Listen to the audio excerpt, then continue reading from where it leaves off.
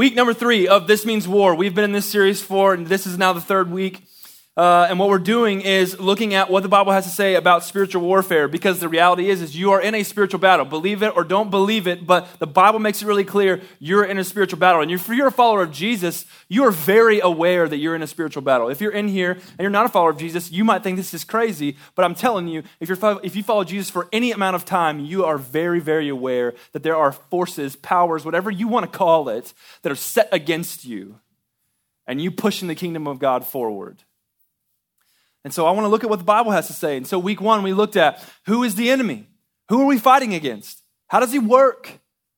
Because we want to know, right? It's like watching game film. We want to know what's going on, and we want to know how to attack, right? You watch how they work so you can defend yourself. And so in week 2, we talked about defense. We talked about the armor of God. That's what Paul says. He says, take up the whole armor, every bit of it. Defensive weapons, the whole armor of God, the breastplate of righteousness, the belt of truth, the shoes ready for the gospel, the helmet of salvation, the shield of faith. All of this armor put on, defend yourself against the attacks of the enemy. But now we're in this position of like, okay, so I don't want to just defend myself because I don't want to just kind of like, she's like, ow, that hurts. I don't want to do this anymore. But now I want to start like swinging weapons. Like, let's make this happen. I'm trying to like beat somebody here. And so here's how I'll illustrate it. It's like this. When my wife and I got married, this was the decision that was put before me, which is funny to me now. She said, we can get a cat or we can get a real Christmas tree every year. So I, being the wise man that I am, did not choose cat because that's a long-term investment that I do not want to be a part of.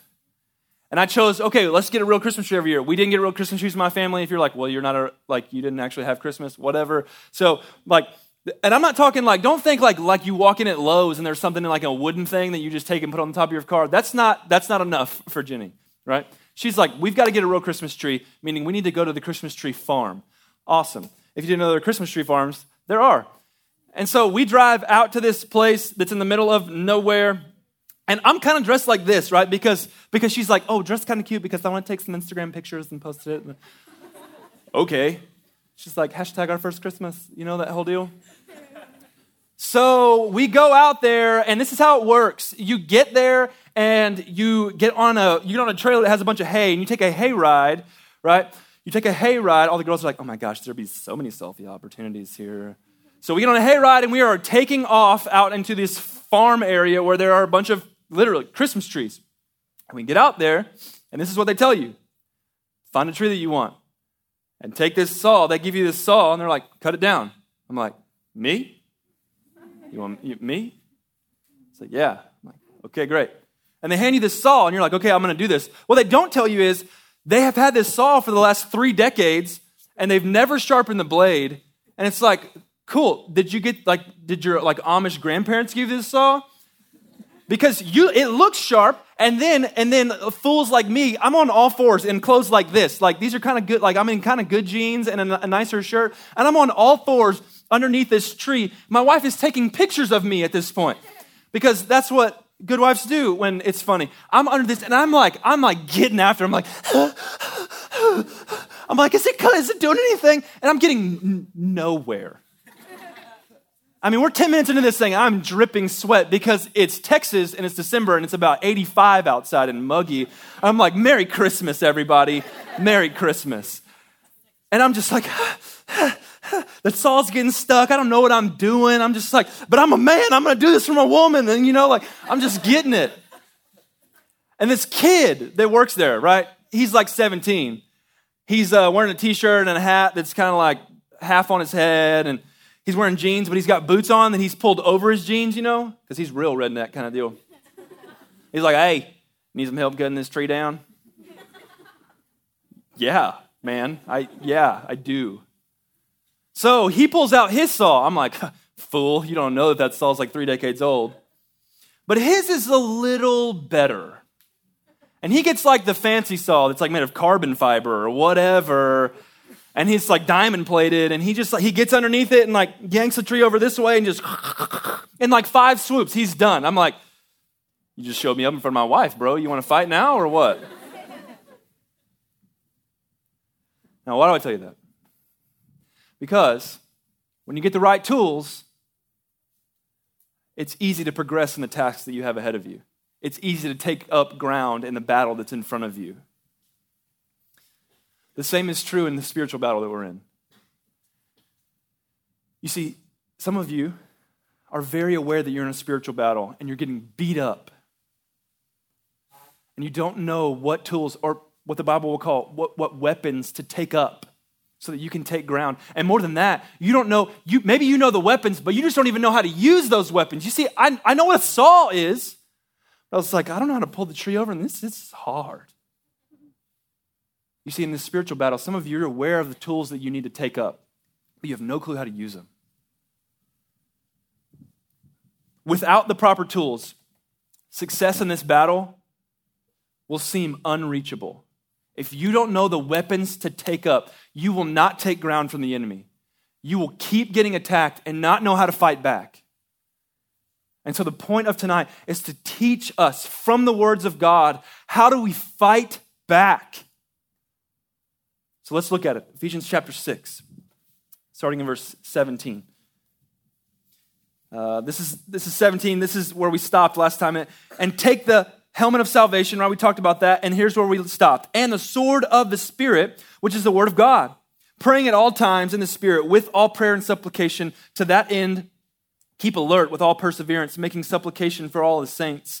And also for me, that words that may be given to me in opening my mouth boldly to proclaim the mystery of the gospel, for which I am an ambassador in chains, that I may declare it boldly as I ought to speak. So he starts out, and he's just real explicit. Here's your first weapon. Here's the thing that you got to know how to fight back. Here's the first thing you need to take up. It says, take up the sword of the Spirit, which is what? Which is the word of God.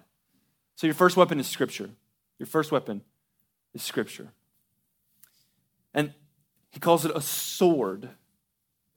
It's the thing that you swing at the enemy. It's the thing that you're moving and wielding, or whatever you want to call it, as you're taking ground. It's not armor. You're swinging this thing. Nobody keeps the sword and uses it as a shield. You take a sword and you stab folks with it. That's what you do with a sword. It is a weapon for you to take ground.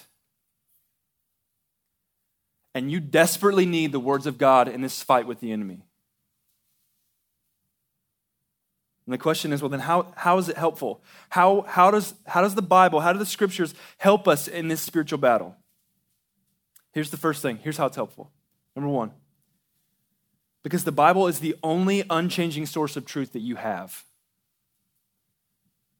The Scriptures are helpful in battle because it is the only unchanging source of truth that you have access to.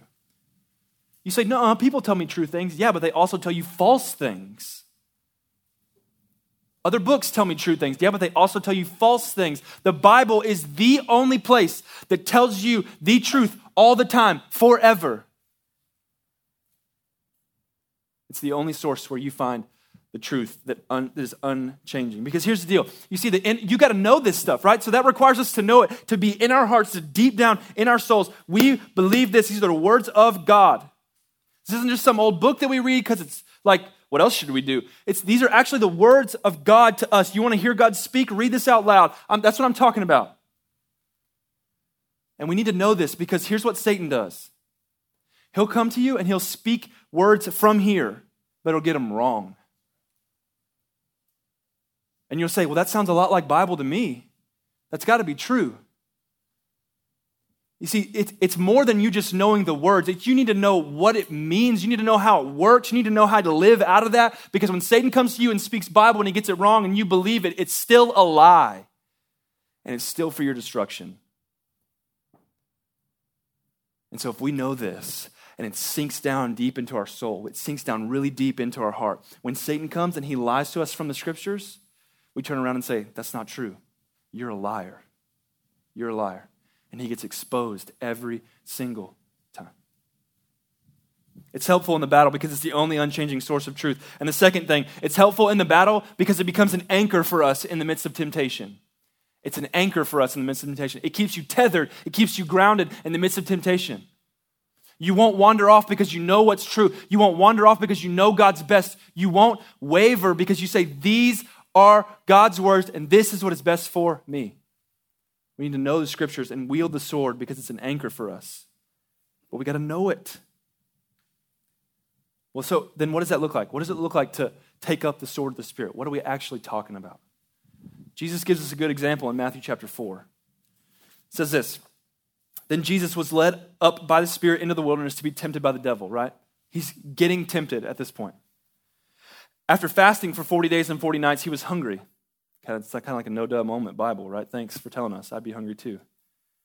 And the tempter came and said to him, if you are the Son of God, command these stones to become loaves of bread. So he comes to him and he's like, hey, you're hungry, huh? Well, if you're really God, why don't you just turn these rocks into bread? Here's how Jesus answers. Check this out. Verse 4. But he answered, it is written, meaning it is written from the words of God. Man shall not live by bread alone, but by every word that comes from the mouth of God. Then the devil took him to the holy city and set him on the pinnacle of the temple and said to him, check this out. This is what the devil says. If you are the Son of God, throw yourself down, for it is written. Now he says, you want to play this game with the word of God? I'll give you word of God. For it is written in your word of God, he will command his angels concerning you. You see, Satan is so good at what he does. He will take God's word and he will warp it. And he will speak it to you. And you'll think, that sounds a lot like Bible to me. And I'm going to check out what Jesus does. He will command his angels concerning you, and on their hands they will bear you up, lest you strike your foot against a stone. Verse 7, here's how Jesus responds. Jesus said to him, again it is written, you shall not put the Lord your God to the test. Here's essentially what he says. Satan, you got that wrong, homie, because you're not supposed to put the Lord your God to the test. You got the Bible wrong. Verse 8, again the devil took him to a very high mountain and showed him all the kingdoms of the world and their glory. And he said to them, all these I'll give to you if you fall down and worship me. Then Jesus said to him, be gone, Satan, for it's written, you shall worship the Lord your God, and him only shall you serve. And the devil left him, and behold, angels came and were ministering to him. How does Jesus deal with temptation when it comes? He takes up the sword of the Spirit and starts swinging it. You want to take ground against the enemy? You want to crush the enemy when he lies to you? Start swinging the sword. Start speaking the words of God back to him. Because that's your only unchanging source of truth that you have. And so we're not tempted in a desert, right? But for me, here's how it plays out. Believe it or not, I deal with pride because I'm a prideful human, right? If you're in here like, I've never dealt with pride in my life, you're prideful, right? And so here's what I have to do to this day. I will often do it in that back corner. I will say this from James 4:6. God opposes the proud, but he gives grace to the humble. Because here's what Satan does. He comes, he's like, wouldn't it be awesome if everybody thought you were awesome? Man, everybody in here needs to know you and know how awesome you are. That sounds good. Like, nobody wants to, be lame. And so when Satan comes and he tells me, he's like, oh, yeah, the more people, the more praise, the better you are. I start to puff myself up. It's like, man, you're good at this. You deserve so much more credit than you're getting. It's pride. So you know what I speak back to Satan? God opposes the proud, but he gives grace to the humble. I'm swinging a sword. I'm saying, listen, if I'm going to believe your way and be prideful, I'm going to set myself in opposition to God. That's a bad place to be, dude. It's a bad place to be. Maybe your deal's not pride. Maybe you deal with lust or sexual temptation, right? And so for me, if that were me, this is what I'm saying to myself. 1 Thessalonians 4:3-8. For this is the will of God. So if you're like, man, what does God want for my life? This is what he wants. Your sanctification, that you abstain from sexual immorality.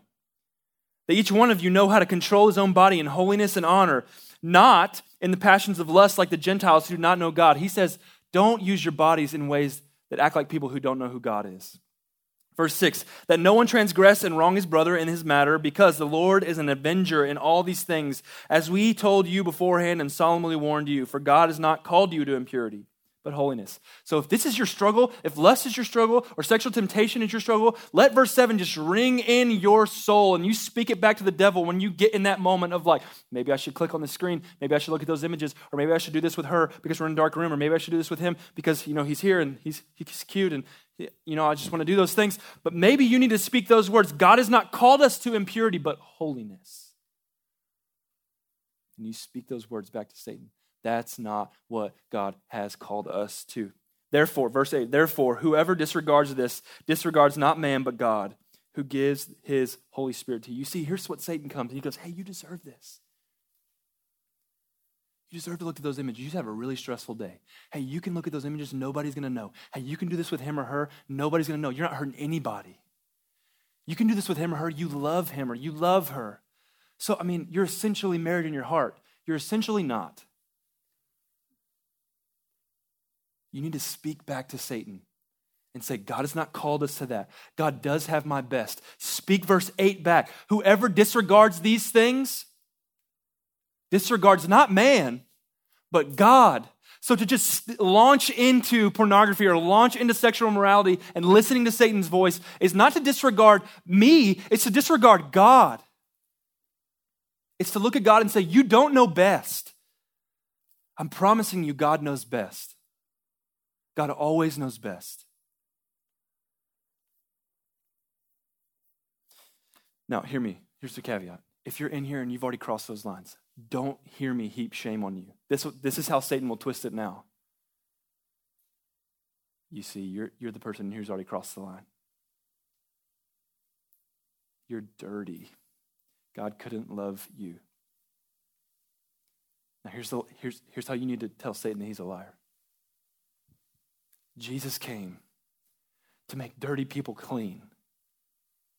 Jesus came, and while we were yet still sinners, he died. In your worst state, Jesus gave his life for you. Don't hear Satan say, you're too dirty. Tell him, you're a liar. God came for messed up people just like me. Tell him the gospel. Preach the gospel back to him. So the first weapon is the scripture. Take up the sword of the Spirit. Second thing, look at verse 18. Praying at all times in the Spirit with all prayer and supplication, to that end, keep alert with all perseverance, making supplication for all the saints. The second weapon that you've got to take up in this spiritual battle is prayer. Prayer is a weapon that you've got to take up. Well, how is it helpful, Cade? How is it helpful? Here's the one reason you got to hold onto that's why it's helpful. Because prayer brings your needs, our needs, to the one, the only one who is able to give you the help that you need. Prayer gives you access to the one, the only one who is able to give you the help that you need. Because here's the deal, right? Early on in Ephesians 6, in verse 12, it tells us we're not in a battle that's against flesh and blood. We're in a spiritual battle. You're in a supernatural battle. Therefore, you need supernatural help. You're not, I'm telling you, if you're just white knuckling this deal, if you're going home at nighttime with your phone by your bed and you're like, I'm not going to look at porn, I'm not going to look at porn, I'm not going to look at porn, you're going to fail. Satan is too good at what he does. You are not strong enough. I'm telling you, if you're sitting in a room alone with him or her late at night and you're like, we're not going to touch each other, we're just not going to do it. We're not going to do that. You're going to fail. Satan's too good at what he does. You don't have strength for it. You need supernatural strength for this. You need way more power than you've got. And so you need to access God through prayer. You've got to access God through prayer. It's the only way. This is how the psalmist saw it. Psalm 121 says this, I lift my eyes to the hills, for where does my help come from? My help comes from the Lord who made heaven and earth. This is what the psalmist says. He says, look, I'm going to look up because I don't have what it takes. I'm going to lift my eyes to the hills because where else does my help come from? My help comes from the Lord. What kind of Lord? The one who made heaven and the one who made earth. If the God who made heaven and earth gives you the help, there is no battle that you will step into that you cannot win. So look to God, lift your eyes to the hills and say, God, help. God, help. Don't think you're strong enough. You desperately need God. And the question is, well, then what does it look like? What does it look like to pray in this battle? What does it look like to take up this weapon? Well, here are some offensive prayers just from the scriptures, right? Jesus, Matthew 6:13. Jesus says this, and lead us not into temptation, deliver us from evil. He's not currently in a situation. He's getting ahead of it. He is asking God ahead of temptation. It's not even here yet. And he's just saying, lead us not into temptation. Don't lead us there. You want to stay away from temptation? Pray today when you're not even in temptation. God, lead us not to temptation. Don't even take us there. Maybe you pray like 1 Corinthians 10. You say, God, give me strength that comes from you to see the way out when you provide it. Because 1 Corinthians 10 says this, no temptation has overtaken you that is not common to man. God is faithful, and he will not let you be tempted beyond your ability, but when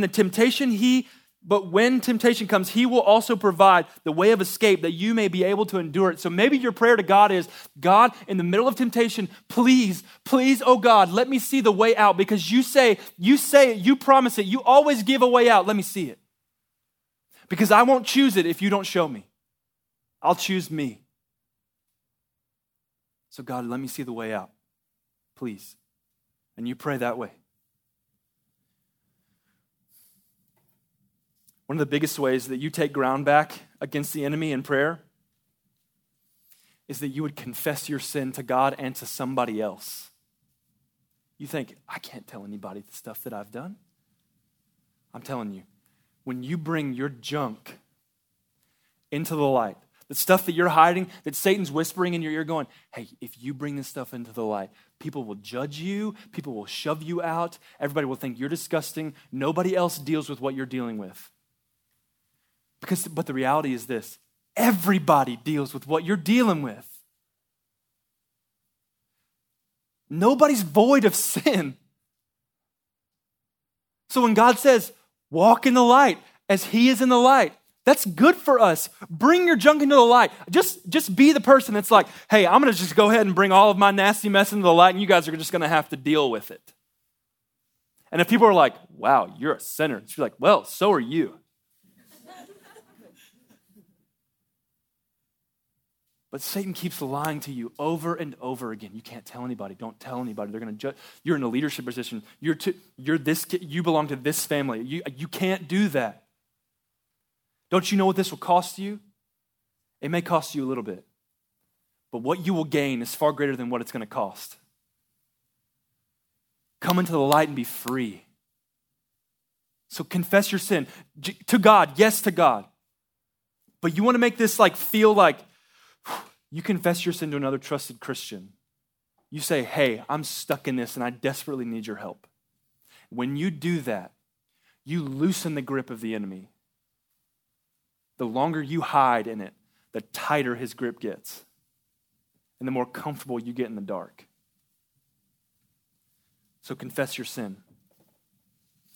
And look back at verse 18. Praying at all times in the Spirit with all prayer and supplication. That's just like a big word for asking God for things. To that end, keep alert with all perseverance, making supplication, asking for things for all the saints. You know, another weapon in prayer is that you would pray for one another. You should gather with your believing friends. You should gather with your friends that are Christians, and you should put your hands on one another, and you should beg God for help. Just grab the shoulders of your friend at some point before the day even starts and say, God, would you give him or her the strength to endure the temptations that will come his way, the attacks of the enemy. And so God, we pray in the name of Jesus that you wouldn't even allow Satan to have a place in his or her life. And that's it. That's all you've got to do. But you have no clue how powerful that is. Pray for one another. Pray for one another. The last weapon is this. The last weapon. So we've got scripture, we've got prayer. The last one is this. Worship or praise. This is your last weapon, worship. How does it help? Here's the first reason it helps. Because worship, worship through singing, it shifts our perspective back to where it needs to be. You could come into this room from 1,000 different areas, and we sing these songs, and it's meant to draw our eyes right back to where we need to be. and to draw our hearts and to draw our minds right back to where we need to be. Worship shifts your perspective. Because some of you come in here with some like real jaded perspectives. You're like, church is dumb. Christians are dumb. God is dumb. And we sing and it draws your eyes back up. Second reason that worship is helpful in the fight is because worship songs, they give you words to say when you don't have words to say to God. They give you words to say to God when you don't have them. And if I'm honest, there are days that I come into this room before I ever come up here. And because of everything that's going on in my life and I don't know how to turn it down, I don't have words for God. And we can sing songs that give me words to say to God that are faithful and right and good. And the third reason that worship's helpful in the fight, because it stirs up trust in God. It stirs up your faith, even when the circumstances look terrible. This worship stirs up faith, even when the circumstances look terrible. Well, what does this look like? There's a moment in 2 Chronicles 20 when Jehoshaphat and the people of God are about to step into battle, and they're pretty scared. They're like, God, I don't really know if we're going to win this thing. This could be really gnarly. But they get ready. They get ready. And they step up into the battle, and this is the first thing that happens. Verse 20. And they rose early in the morning, went out into the wilderness of Tekoa, and they went out. Jehoshaphat stood and said, "Hear me, Judah and inhabitants of Jerusalem. Believe in the Lord your God, and he will establish. Believe his prophets, and you will succeed." And when he had taken the counsel with him, he appointed those who were to sing to the Lord and praise him in holy attire as they went before the army and said, "Give thanks to the Lord, for he is good. His steadfast love endures forever." You know what this cat just did? He's like, hey, all you army, hold back. I'm sending the choir into the battle first. Can you imagine that scene? It's like people all like wielded up in armor. He's like got a sword. He's got a helmet on. It's like, give thanks to the Lord. Like, it's just like walk. I cannot imagine that. But he sends out, this is what he does. He sends out worshipers into the battle and saying, we will sing praise to our God. We will shout the praise of our God. And we will win this battle. Because check out what happens. They start singing. And when they began to sing and praise, the Lord set an ambush against the men of Ammon, Moab, and Mount Seir who had come against Judah. So they were routed, meaning they got dominated. For when the men of Ammon and Moab rose against the inhabitants of Mount Seir, devoting them to destruction, and when they had made an end of the inhabitants of Seir, they all helped to destroy one another. You see, it rightly aligned their heart. They were terrified going into that battle. But they kept singing, God, your love endures forever. It never, ever fails. We will keep going. We will keep going into what you said to do. We will keep stepping into the battle because your love never, ever fails. And they win. And they win. Well, what does it look like for you? You're not robing up in a choir robe and stepping into your day. But it's what we just did, right? It shifts your perspective, right? Okay, so let's just think through this. It shifts your perspective. So the first song we sang, Center of My Life. Here's the lyrics. Turn my eyes to see you, Jesus. In all your glory, turn my eyes. What are we asking God? Shift my perspective, God. Turn my heart to sing in wonder of how you love me. Remind me, God, how much you love me. Tune my heart. Turn my eyes away from searching for lesser glory. Turn my eyes, oh God, keep me away from the things that are worthless and turn my eyes to you. And you're fighting against everything the enemy has to throw at you. So when your heart is wandering and you're like, man, I just want to be this and I just want to be that, and it's nothing that's honoring to God, and you're like, I don't want to do those things, but I don't know how to get away from those things. Go in your room and turn on the radio and just blare it and start singing, turn my eyes, God. You're like, well, then people will think I'm weird. I don't care. You worship God and shift your perspective. What else? It gives us words to say when we don't have them. One thing remains. It's higher than the mountains that I face. It's stronger than the power of the grave. It's constant in the trial and the change. This one thing remains. Your love never fails. It never gives up. It never runs out on me. And listen to me. Oh, listen to me. I will sing that song and say this to God. God, I'm going to sing this until I believe it. So as I sing it, stir up faith that your love never, ever fails. Because if we're just honest, sometimes you sing that song and you're like, yeah, but God's love has failed me before. My life's upside down. I get it. I get it. I've been there. And so I will sing songs never fails. Because, listen, whether you believe it or not, it's true. So God, stir up faith. And the last, it's stir up trust. Stir up trust that God's best. And this is what it says, right? This song. Give me faith to trust what you say. That you're good and your love is great. You're just asking God, would you give me faith that the way you have said to live life is actually best? We're not just I know you might think this about church, but Patrick and Roger and the guys who do worship, they're not just what song do I like the most? And what song has the coolest guitar lick? That's not how it works. It's what's going to draw our people to Jesus. What's going to make our people want more of Jesus. These songs aren't just like a filler before I get up here. It's really to draw your heart and say, I don't have words, but this sounds like something I would want to say. Give me faith, God, to trust what you say. And you worship and you fight back. Now, listen.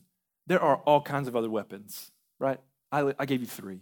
If we could just take up these 3, we would be taking some serious ground away from the enemy. So let's work on these 3, the scriptures and praying and worshiping, right? When you feel attacked, and you know this, right? If you're a follower of Jesus, you know. I'm not talking I sin and I don't really care about it. It must be the devil. No, that's not the devil. It's like you choosing yourself. But I'm talking you who are following Jesus and you're I don't want to do this, but I keep getting drawn into this. You're in the battle of your life.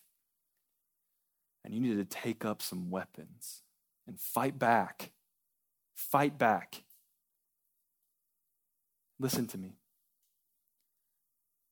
All of these weapons come from God. All of them. And God wins this battle. Satan is not God's equal. God wins. So don't think, well, hopefully God's strong enough to win this. No, God is strong enough. God does win. Satan's functioning on borrowed time. He will lose. You keep fighting. So the band's going to come back over you. Why don't you bow your head and close your eyes?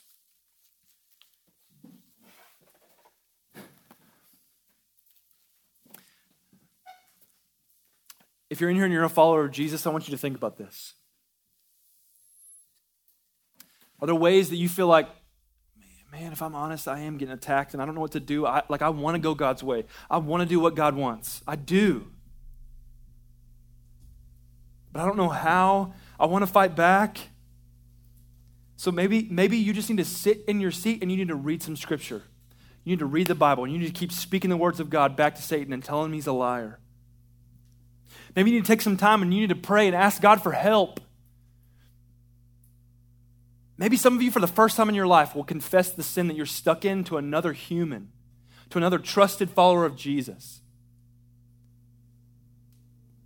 And you would say, you know what? I don't care if somebody judges me. I don't want to deal with this anymore. I'm stuck and I don't want Satan to win. And you would confess your sin to somebody. Or maybe some of you just need in a little bit to stand up and explode in praise to God as a way to fight back and say, Satan, you lose. And then maybe you're in here and you're like, man, this is weird. I'm not a follower of Jesus. And what we're talking about makes me feel uncomfortable. That's fair. Here's my question to you. Forget the spiritual warfare stuff. Answer this. Who do you say that Jesus is? That's the most important question on the planet. Who do you say that Jesus is? You want to know more about that? You go grab one of these adults and you say, can you tell me who Jesus is? Let me pray for you and we'll respond. Oh God, we love you. There's nobody like you. Literally, nobody like you. You are the mighty warrior of heaven. So fight for us, God. Give us strength. Tell us the truth. Hide it in our heart. Remind us that you win. We need your help, God. We love you. It's in your name we pray.